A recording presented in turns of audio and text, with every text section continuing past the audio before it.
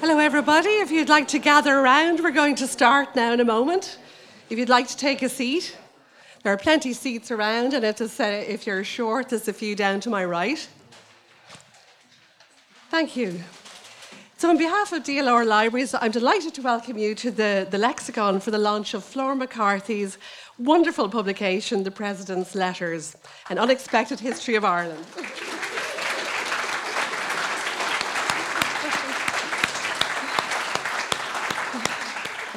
My name is Marion. I'm the librarian here in the Lexicon since we opened 7 years ago in December 2014. This is a marvellous space for author events. Many of you have been in the audience and indeed have participated in events that we've had over the years, whether it's the Mountains to Sea Book Festival or Library Voices. It's a marvellous space for all those kinds of events. In fact, I was looking back, and 6 years ago to the date, we had Richard Dawkins in here. So that was a packed capacity audience just like tonight. And 3 years ago, I was delighted to launch the book People on the Pier by Betty Stenson and myself, a new Ireland book. And the most important thing was that the person who was our guest speaker that evening was Flor MacCarthy. Thank you, Flor.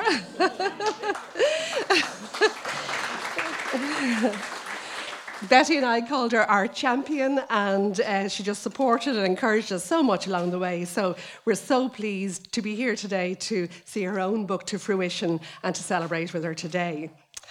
So we're very pleased to welcome back New Ireland Books as well. We've had a very happy experience with this excellent publisher. People on the Pier was shortlisted for the Irish Book of the An Post Irish Book of the Year Awards. And last year, our most recent publication, Divine Illumination, which was about the beautiful oratory in Dún Laoghaire, won the Chambers Ireland Award for Excellence in the Decade of Centenaries category. So I think we all agree that New Ireland Books are a fantastic publisher, and we wish them continued success with all their publications. They've had several launches this week, and so it's been a busy and exciting week for them, and this is another one to add to that list. So just before we start, a few brief housekeeping matters. The emergency exit is the staircase that you came up, but we also have 3 other staircases, one beside the lift there, one to my left at the far end, and one at the far end of this. This is level 4, in case you're wondering. So the toilets are signposted. There's one to my left up here through the door, and there's 2 at the very far end. But I'll be on hand to guide you if you get lost. So if you could put your phones on silent, that would be great. And if you want to use the Wi-Fi, we have it here on a notice. The Wi-Fi is book launch, and the password is MacCarthy. So. I suppose it should be included in the housekeeping that you all get an extra hour tonight, so don't forget to put your clocks back. So to finish off, you're all very welcome indeed to this launch event. We're thrilled to be the host venue for it, and I'd like you to welcome Aoife K. Walsh, the commissioning editor for New Ireland Books, who will be your MC for the evening. Thank you.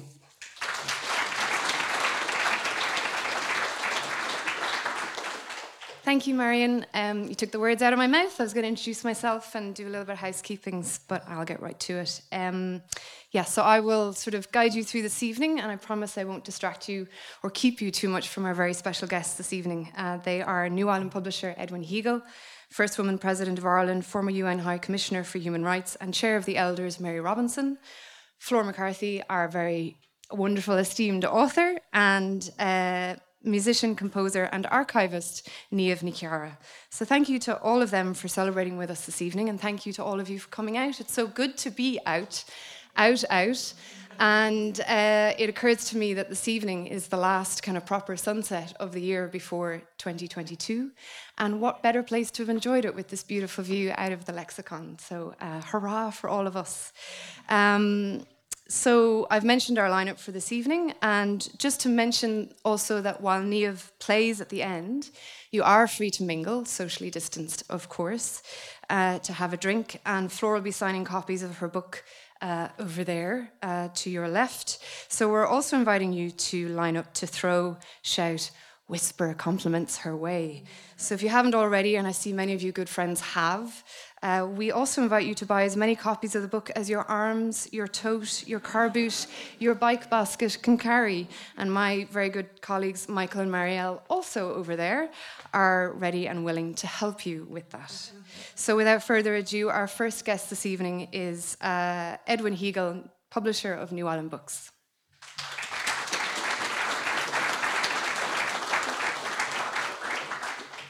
Good evening, everybody. I'm obviously delighted to be here, and I have to say, we were here 3 years ago, as you heard from Marian, and I liked the venue so much and the occasion that I thought I want to have a second one. So here we are, having a second one, and also if you read today's Irish Times, you would have noticed Flor gave the game away because we were talking and not listening to the speakers. And she said to me, I have a book for you. And I says, tell me about it. And what transpired was obviously a book, letters, presidential letters. And New Island is a literary and a general publisher. So, of course, we share the usual obsession, about Irish history. So, despite my accent, incidentally. And so the opportunity to chronicle the development of the young Irish state into something that actually provided a home for a nation was exciting. And so it was just very easy to say yes to the proposal. And that's how it happened. Inevitably, of course, there were obstacles to this path because the first one was the pandemic. And it really made it very difficult for Flor to do her research. And in the end, we had to postpone the book by a year because the bookshops were closed, and it was really horrible. And I remember, including myself, we were running around last March, shouting, "What are we going to do?" Because it seemed so hopeless, and yet the government helped, and it was handled properly, and we survived, and we're now back with a good autumn's publication program. The second one, also what happened on the home straight. Aoife's co-editor, Susan McKeever, got quite ill, but she's back. And I'd like to give her a special welcome tonight and for all the support and work that she's put into the project. Then, of course, inevitably, nothing without Brexit. So we had the wrong sort of paper, the wrong sort of supply lines, no cartons for covers. And this very moment, our Polish printers, very heroic company, are going around trying to collect cardboard for the last print run and the hardcovers. But Flor, the book will be in on time, and it'll be on its way to the bestsellers list. I promise you. So Marielle, of course, who is the production manager, among the other duties, she needed nerves of steel. Fortunately, she had them, and she still has them. And so thank you, Marielle, for your cool-headedness and all that. So there we are. To sum all this up and the genesis of that until, to here, it was one gubu after another. And, so for the younger people here, I want to explain, this is an expression typical of the 80s. So it means grotesque, unbelievable, bizarre, and unprecedented. And it all happened to this book. And a further explanation is that it refers to Charles Haughey, former Taoiseach, and himself a landmark of Irish history. Okay. Well, yeah, indeed. Just a brief mention. Heroines and heroes in this one. One, of course, Flor and her contributors who kept the faith all along, because it was difficult sometimes when you're trying to make a commercially viable project out of it. Aoife and Susan to produce such an elegant and attractive book. And River Design, who put all their work and expertise into it, and it shows, thank you. And then finally, Aoife and Marielle, who brought the book over the line. So here we are. Let's celebrate an entertaining, original, illuminating book on social and political history of Ireland. Okay. And please note, I'm sitting beside Flor again, so you never know what happens.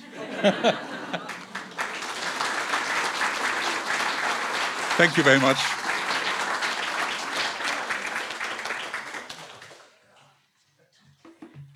Thank you, Edwin. So I think it's fair to say that our next guest really needs no introduction, but I've been asked to do a job, and by gosh, I will do it. So Mary Robinson is a barrister by profession and was appointed Reid Professor of Criminal Law in Trinity College Dublin when she was just 25 years of age. With her husband Nicholas, she founded the Irish Centre for European Law in 1988. Elected as a representative of the University of Dublin, she was a member of Seanad Éireann between 1969 and 1989. She served on the Joint Committee on EC Secondary Legislation between 1973 and 1989 and on several of its committees. And she was a member of Dublin City Council in 1979 to 1983. We will never forget that on the 3rd of December 1990, Mary Robinson was inaugurated as the 7th President of Ireland and our first woman president. After that, she took up the appointment as United Nations High Commissioner for Human Rights. She is the current chair of the Elders, an international non-governmental organisation of public figures noted as senior statespeople, peace activists and human rights advocates who were brought together by Nelson Mandela in 2007. Mary is a passionate advocate for gender equality, women's participation in peace building, human dignity and climate justice. And Mary and her special advisor, Bride Rosny, provided enormous support to Flor in accessing Mary's own archives for the making of the book, and for that we are all very thankful. Neither yesterday nor yesteryear, while she was Chancellor of Trinity College Dublin, Mary also handed me my master's certificate at my graduation ceremony. So it is my honour and my privilege to welcome to the podium Mary Robinson.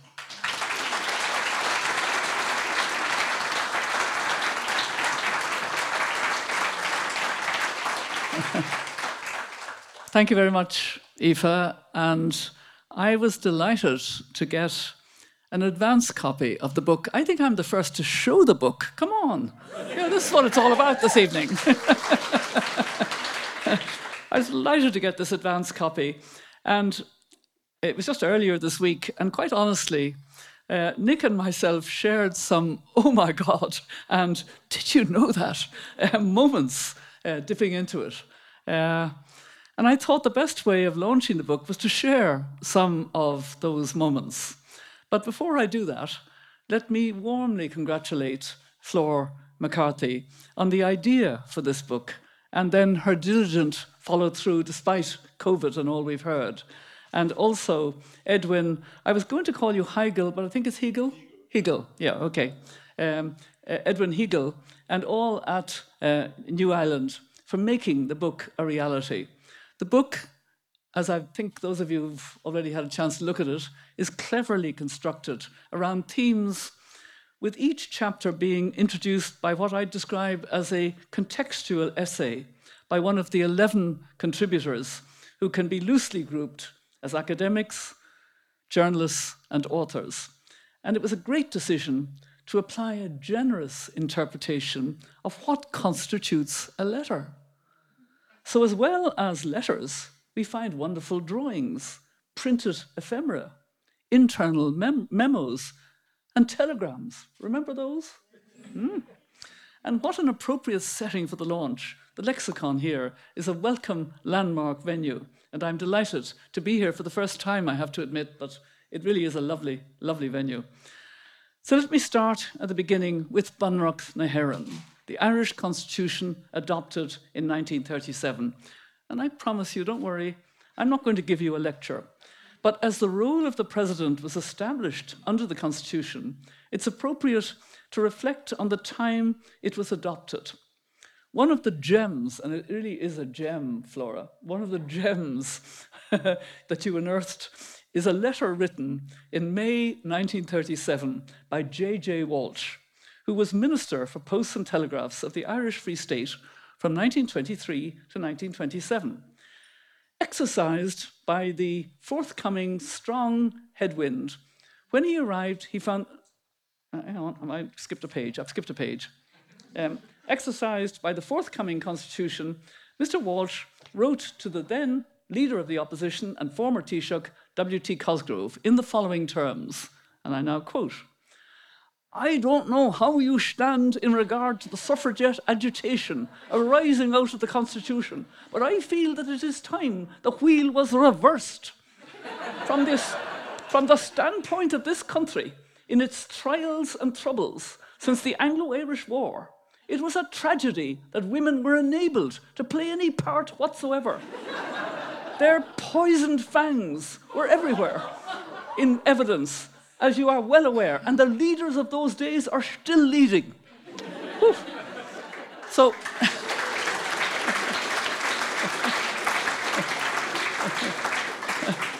while not a president's letter, I feel this is an important contribution to this book, as it gives a flavour of some perceptions of women and their potential contributions at that time, and maybe somewhat later too. Focusing on the presidents, let me start by referencing the first document in the book. It's an internal memo written in May 1944 by the secretary to the first president, Douglas Hyde. It is described as a memo on a precedent-setting late-night meeting, which had been sought by the then Taoiseach, Eamon de Valera, after the government had been defeated and wanted a dissolution of the Dáil. What is interesting is not only the constitutional issue addressed that night, but what might be called the backstory. The secretary, Michael McDumphy, gives a very detailed account of the evening's events, from the call to him at his home shortly after 9 p.m. until the president's decision to allow the dissolution. McDumphy fixed the meeting between the president and Taoiseach, allowing himself 40 minutes to get to the Áras by car from his home in Clontarf. Unfortunately, he then found out that neither the president's driver nor McDumphy's own son was available to drive him, so he had to resort to cycling the 6-mile journey against a strong headwind. When he arrived, he found the Taoiseach was already there and with the president in his bedroom. I just want to assure you that if the meeting place was regarded as setting a precedent, it was a precedent not followed by me.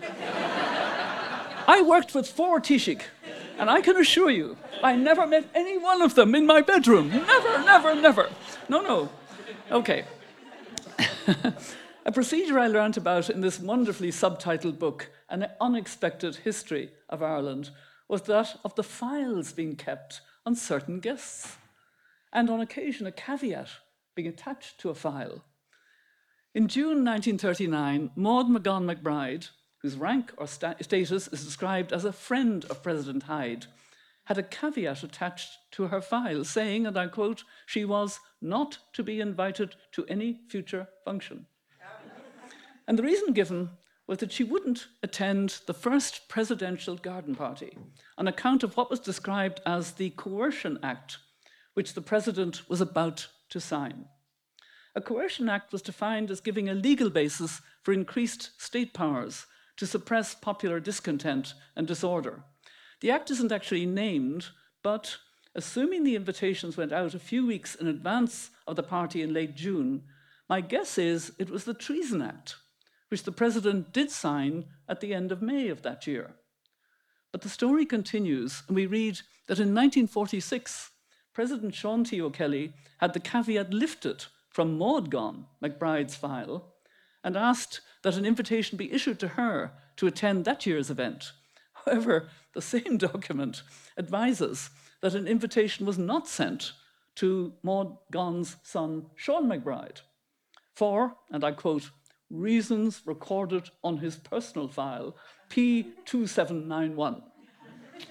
Interestingly, McBride officially launched Clon na Publica, which was established to challenge the stranglehold of Fianna Fáil on Irish politics within days of that garden party. Curious coincidence. Eamon de Valera, of course, was our third president, and he was one of the main architects of the 1937 Constitution. And he was central in ensuring that the Constitution I'm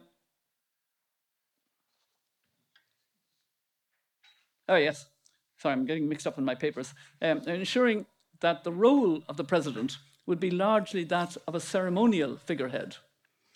And the tone of the presidency set by Hyde was largely followed by both O'Kelly and de Valera, despite the fact that they had been very active politicians for decades. There are standard communications amongst heads of state, for example, at times of national celebration or tragedy. However, one unusual one reproduced in the book is from the September 1969 to President De Valera from General C. Odum Ikwu Okuwu, the head of state of what was then the Republic of Biafra.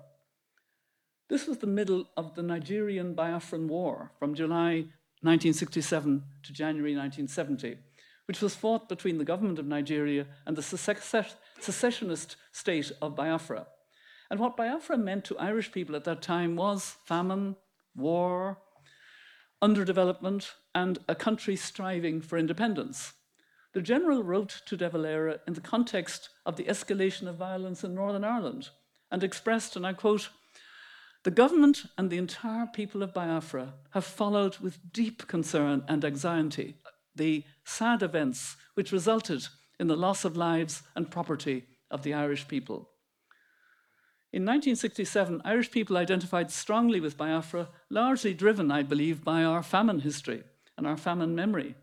But this letter clearly shows that Biafra, in the middle of its own attempt at secession, was identifying with Ireland in the belief about, and I quote, "the yearnings of all Irish people for national unity and self-determination." They were indeed extraordinary times. Less than 18 months after his inauguration, Erskine Childers became the only Irish president to die in office, as you'll recall. His untimely death meant he had little opportunity to achieve his hopes and aspirations for the office. It is clear from a letter he received in September 1973 from Taoiseach Liam Cosgrave that an issue of particular focus for him was reconciliation on the island of Ireland. Childers had written to Cosgrave expressing his feelings in relation to an interaction with the Peace Point organisation, and he received a very quick response advising that, and again I quote, "that any statement on a subject as sensitive as the North can be construed, whether we like it or not, as having a strong political content. What is good news for one interest may be bad news for another. I do not think that, at this point certainly, the possibility of the office of president being involved in this type of situation outweighs whatever advantages might be gained by the association of the office with the efforts of Peace Point." Did I hear anybody mutter plus ça change? I mean, my own approach was to seek forgiveness rather than permission.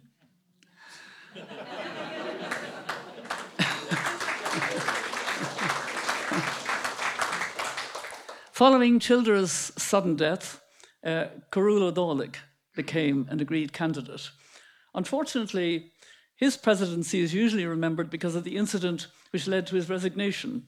But of course, that doesn't really do him or his short presidency justice. In this book, we read a wonderful letter from a Dublin woman, Mrs. Gearan of Drumcondra, who wants the president to consider her son for appointment as King of Ireland's eye. And the carefully considered and handwritten response from O'Dálaigh: the judicial mind was at work, but he was also invoking the words of a poet. So then we come to my immediate predecessor, Paddy Hillary. I think all of us will recall him as a thorough gentleman, which makes a New Year's greeting he received in January 1986 from another head of state all the more extraordinary.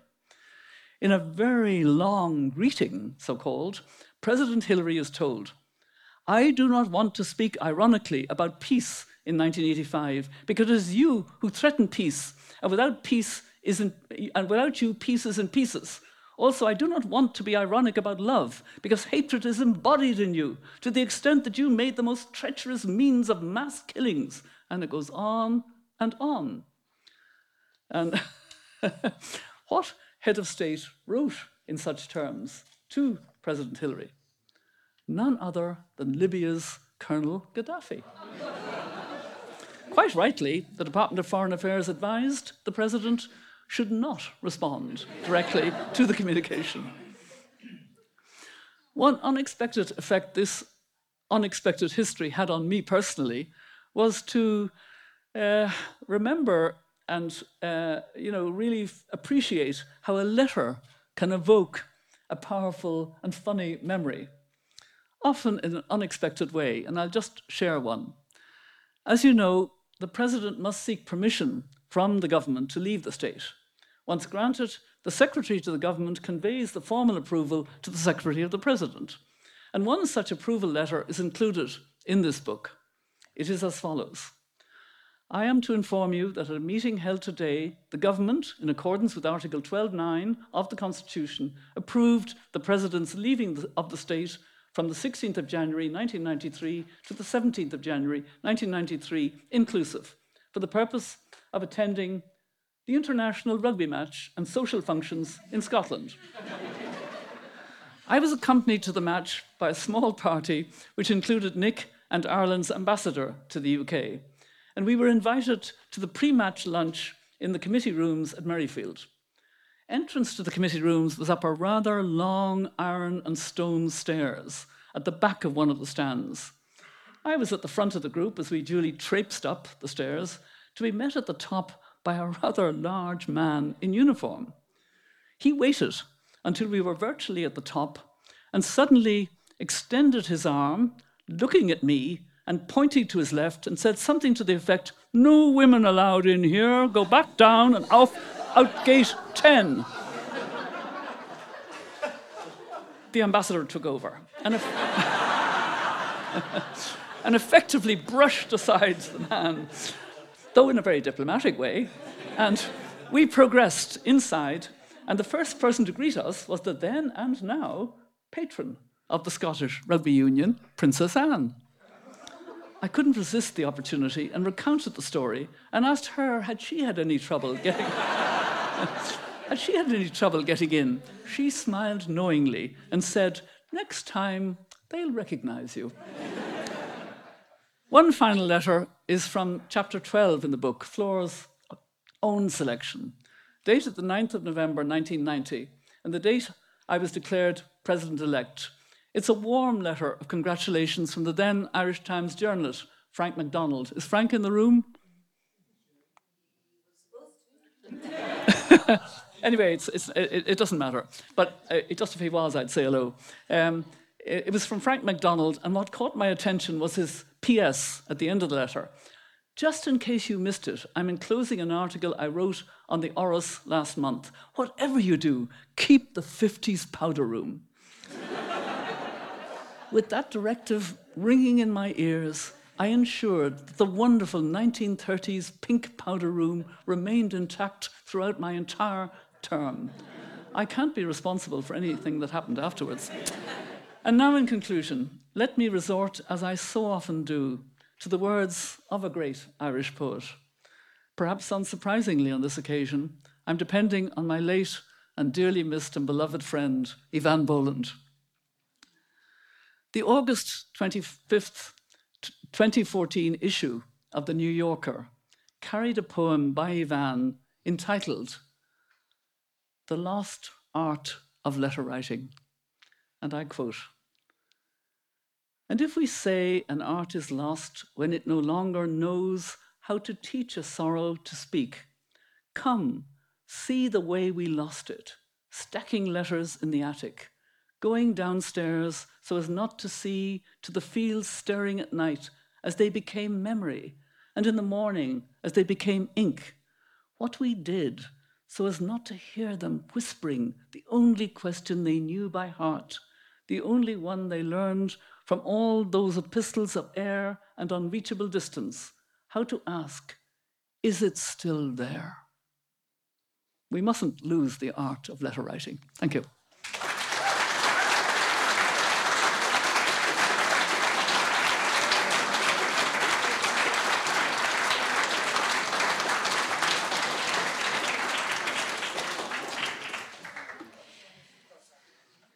Thank you so much, Mary. Good luck, Flor, now, going after that. So Flor MacCarthy is a journalist and broadcaster who hosts political debates on Oireachtas TV, interviewing politicians and academics in Ireland and at the European Parliament. A former news reporter and newscaster with RTE, she also presented a variety of cultural programmes on radio and television and has acted as a consultant for several international human rights organisations. She freelances today, and with a passion for history and the arts, she has contributed to numerous events in Ireland's decade of centenaries. So that's Flor's official bio, but if I may add a little something to that. It was my great pleasure and fortune, and I'm sure my colleagues as well, to work with Flor on her very first book. She was endlessly enthusiastic and careful, thorough and inspired. She worked incredibly hard, first to gather her expert contributors, then to identify the best letters, notes, photos, and other material for her book. And then when we were in lockdown and her access to those archives was completely kiboshed, and I'll just mention those archives now: National Archives, UCD Archives, NUI Galway Archives, and National Library of Ireland. Thank you very much. Flor used every wit and connection and contact she has to think creatively and to keep working through this pandemic. Of all of New Ireland's books over the last 18 months, The President's Letters was the one most affected by coronavirus, and all those words and phrases that we learned anew during the crisis, like no other: pivot, hybrid, work from home, before times, meaningful Christmas, new normal, recalibrate, meal kit, close contact, bubble, flatten the curve. Flor did them all, she ate them all, she slept them all, she spoke them all, she drank them all, and despite it all, to bring you this book. I'm sure it was never her intention, but Flor MacCarthy has set the bar for being a COVID author. Congratulations, Flor.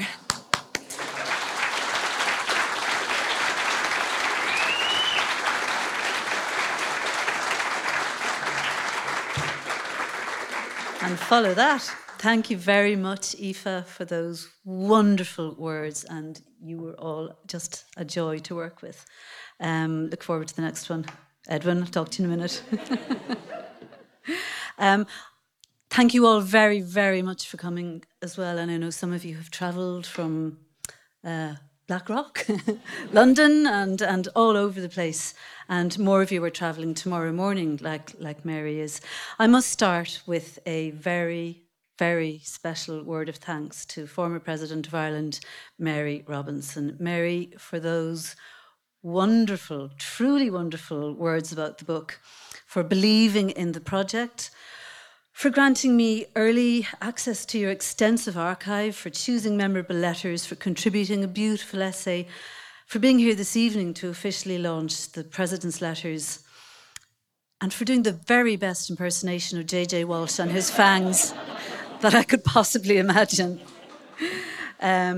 From the start, you've endorsed this project and supported it, and I am eternally grateful. Thank you so much. I still can't quite believe that a random trip into a bookshop 3 or 4 years ago, looking for a book on correspondence to and from the Áras, could have led to today a president launching my book. So really, this is a very special moment.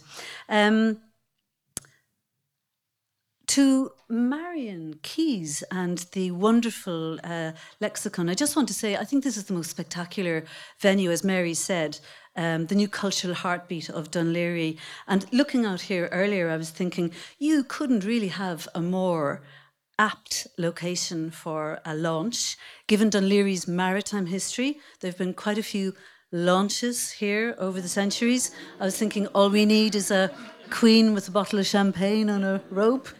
But there is another reason, of course, why it's fitting, and Edwin mentioned that earlier, and so did Marion. Almost exactly 3 years ago, I stood here to say a few words at the launch of their book. There was also a very poignant reason I had to mention, and it had been my youngest sibling, Barry, was due to be here with us. There was a photograph of him in that particular book, and he died 2 weeks beforehand, so he didn't make it. I found it really difficult to say those words, but I got them out, and that's what got me talking to Edwin afterwards, and he just said, well done. So I seized the moment, and what I actually said to him was, Edwin, It must be really annoying being you at events such as this, when people come up to you and say, hey, I've got an idea for a book. Well, yes, he said, it can be, but you get used to it. So, Flor, what's your great idea? And here it is. To Edwin and to all at New Island, thank you for making this happen and for navigating us through the pandemic. Aoife K. Walsh, is there anything that you can't do in the world of books? It was a masterclass watching you put this together from near and from afar. Susan McKeever, the most brilliant editor I could have wished for, who could see the sweep of this book as well as the minute details. I'll miss our spats over semicolons. And I'm right about commas. Mariel Deegan, who steered the good ship New Island and who always does so brilliantly. And to Quiva, who announces its arrival, thank you for your superb help and support to this newbie on board. And thanks also to Stephen Reid and to book publicist Peter O'Connell, all at New Island and all here at Lexicon for your wonderful presentation tonight. And in some way, all of you here have a role in this project. We have our president, of course, and I'm also really honoured that we have some of the family members of previous presidents with us, people who very, very kindly gave me permission to reproduce the correspondence. Also, how lucky am I to have a lineup of world-class writers, looking at a few of them, and historians introducing each chapter of the book. People say this book was a really good idea. Personally, I think my best idea was getting other people to write most of it. I love how each of you ran with the brief, bringing your own individual take and expertise to each topic and providing the perfect context for readers in which to enjoy the letters. And that's what this is a book about. I want people to enjoy it. It is our heritage. And if I can shine a little spotlight some way on this section of our heritage, which hasn't really been looked at before, then I will be very happy. And I'll start volume 2. And if, Mary, you had a meeting with the Taoiseach in the bedroom in the Áras, I would have found it, so I believe you.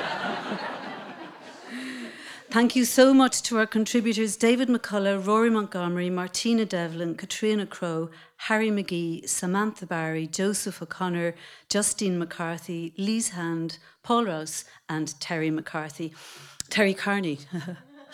A few of them couldn't make it here tonight, including my great friend David McCullough, and he has a good reason, I think. He's hosting the 21st birthday party of Rosie, his only child, his daughter, at home, and that's on at the moment. In fact, he said, right about now, I'll be hoovering the stairs.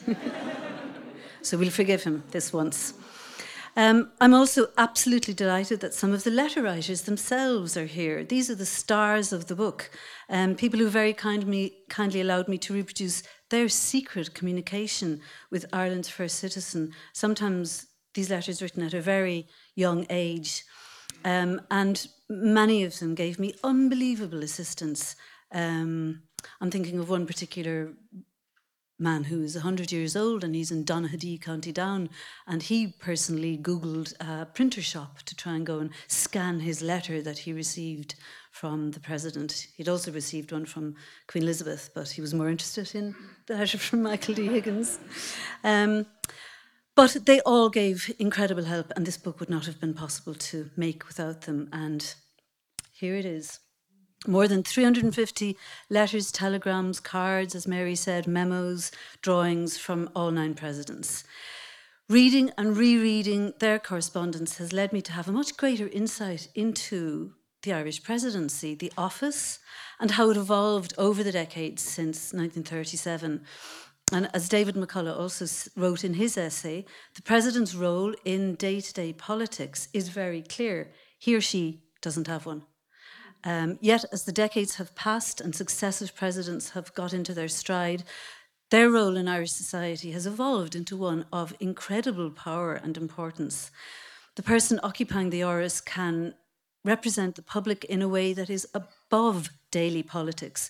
The president can become a totemic figure for some of the great themes of our age: inclusion, equality, anti-racism, international solidarity, climate action. The president is the person who can speak out on our behalf, represent our views, articulate them at the top table, and if needed, diplomatic niceties being observed, give the table a good bang if necessary. I'm sure Mary never did that.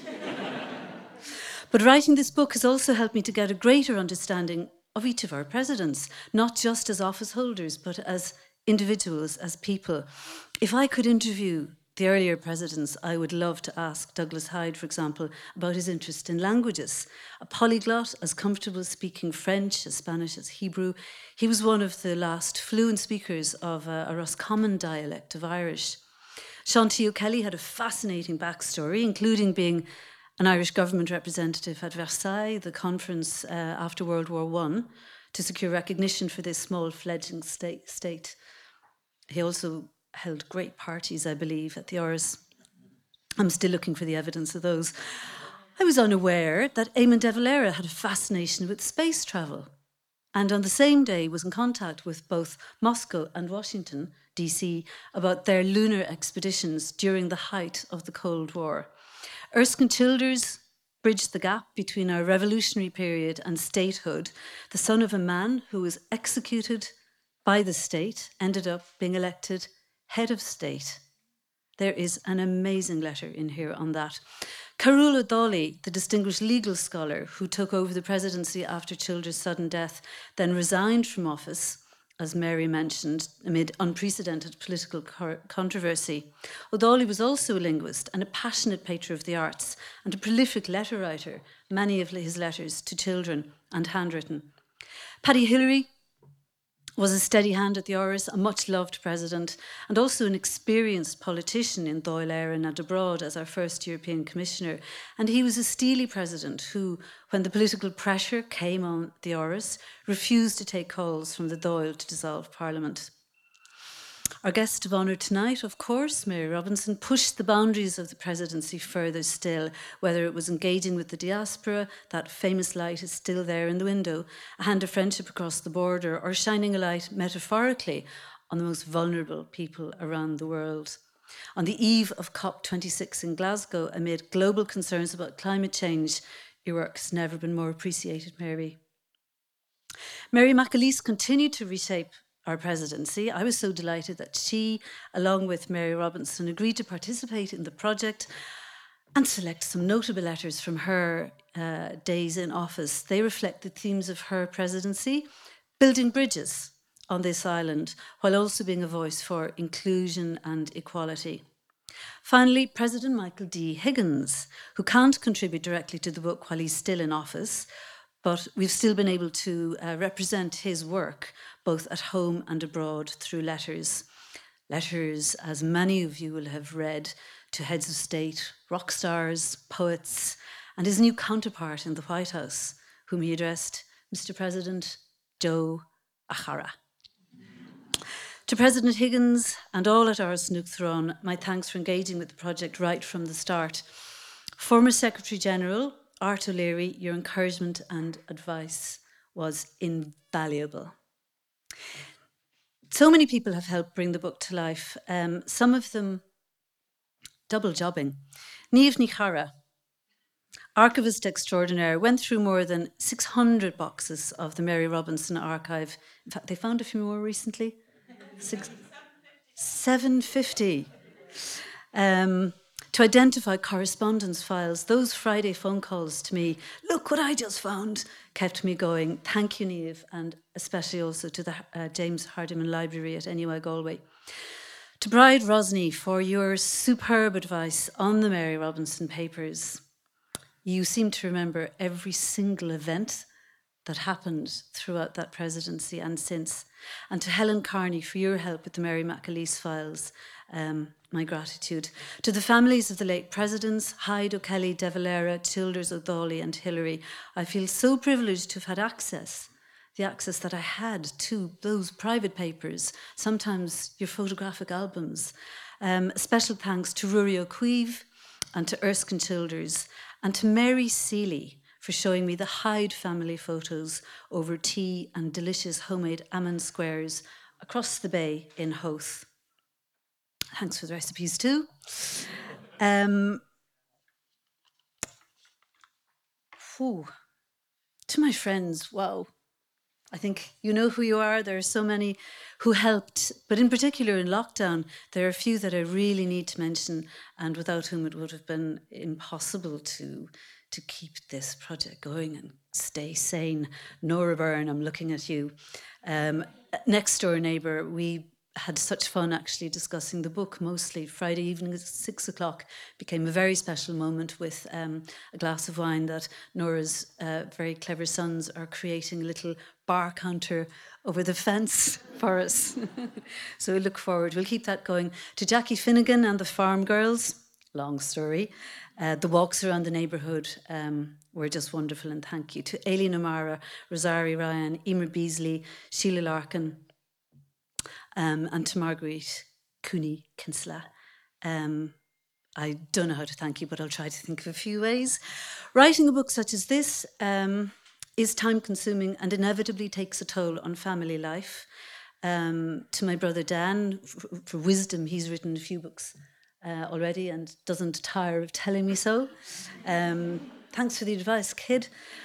To Paul, Isabel, and James, thank you for bearing with me as I wrote the book. I'm back. Be warned. I'm going to finish with a little description. And Marion, I think I need your extra hour tonight for all the thank yous. A little description in the book of something that happened outside the window here on the 18th of April in 1949. And I suppose because I live in Dunleary, we've got a real attachment to this place. Paul Cunningham, my husband, was born, I believe, in a car park just short of there. Yes, my parents held their engagement party in the Royal Marine Hotel. Dunleary is very, very important to us. It was, of course, the moment that Ireland became a republic. Midnight on Easter Sunday, the 17th, 18th of April, 1949. The occasion was marked by a 21-gun salute fired at midnight from O'Connell Bridge. But in Dunleary, there's a beautiful description in the Irish Independent. A torchlit procession headed by a band marched from Blackrock to Dean's Grange, Cabinteely, Foxrock, Carrickmines and Cornell's Court, where the final rally was held. Bonfires dotted the countryside, from Rathfarnham to Dean's Grange. The ceremonies began 1 minute after midnight at Dunleary with a fanfare of trumpets and a roll of drums as the tricolour was broken on the masthead near the saluting station on the East Pier. A naval guard of honour presented arms, and searchlights from corvettes in the bay spotted the flag as it ascended the mast. Then boomed out a salute of 21 guns fired across the bay. At 10-second intervals, the playing of the national anthem concluded the ceremony, which was witnessed by a huge concourse of people, including a goodly number of English visitors who were spending their holidays in hotels around the area. Just paints a picture. Okay, we have a very special little surprise for you, Mary. And I would just like to conclude by introducing Niamh Ní Chearra, who we've mentioned, your archivist in NUI Galway. And I mentioned that some people are just too talented. Niamh is also a superb professional musician. From Killarney, Niamh has been influenced by the wealth of local Sliabh Luachra musicians over the years and has been winning awards for both fiddle and concertina since she was 4 years old. She toured for 8 years as a soloist with Riverdance, and her 5th album, Donnelly's Arm, has just been released. As a special treat for you, Mary, Niamh is going to play for us on concertina, what else but Manana Heron. Thank you very much.